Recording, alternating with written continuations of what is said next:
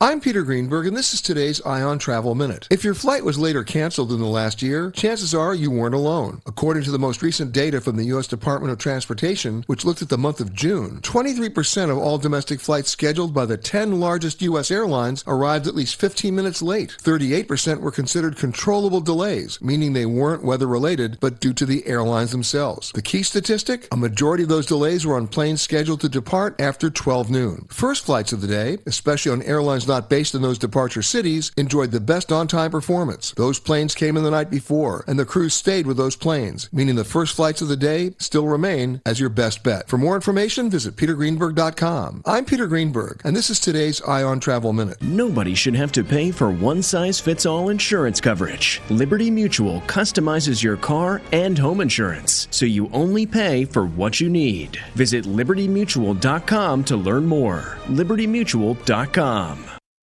Odyssey celebrates Mother's Day, brought to you by T-Mobile. You can count on T-Mobile to help you stay connected on America's largest 5G network.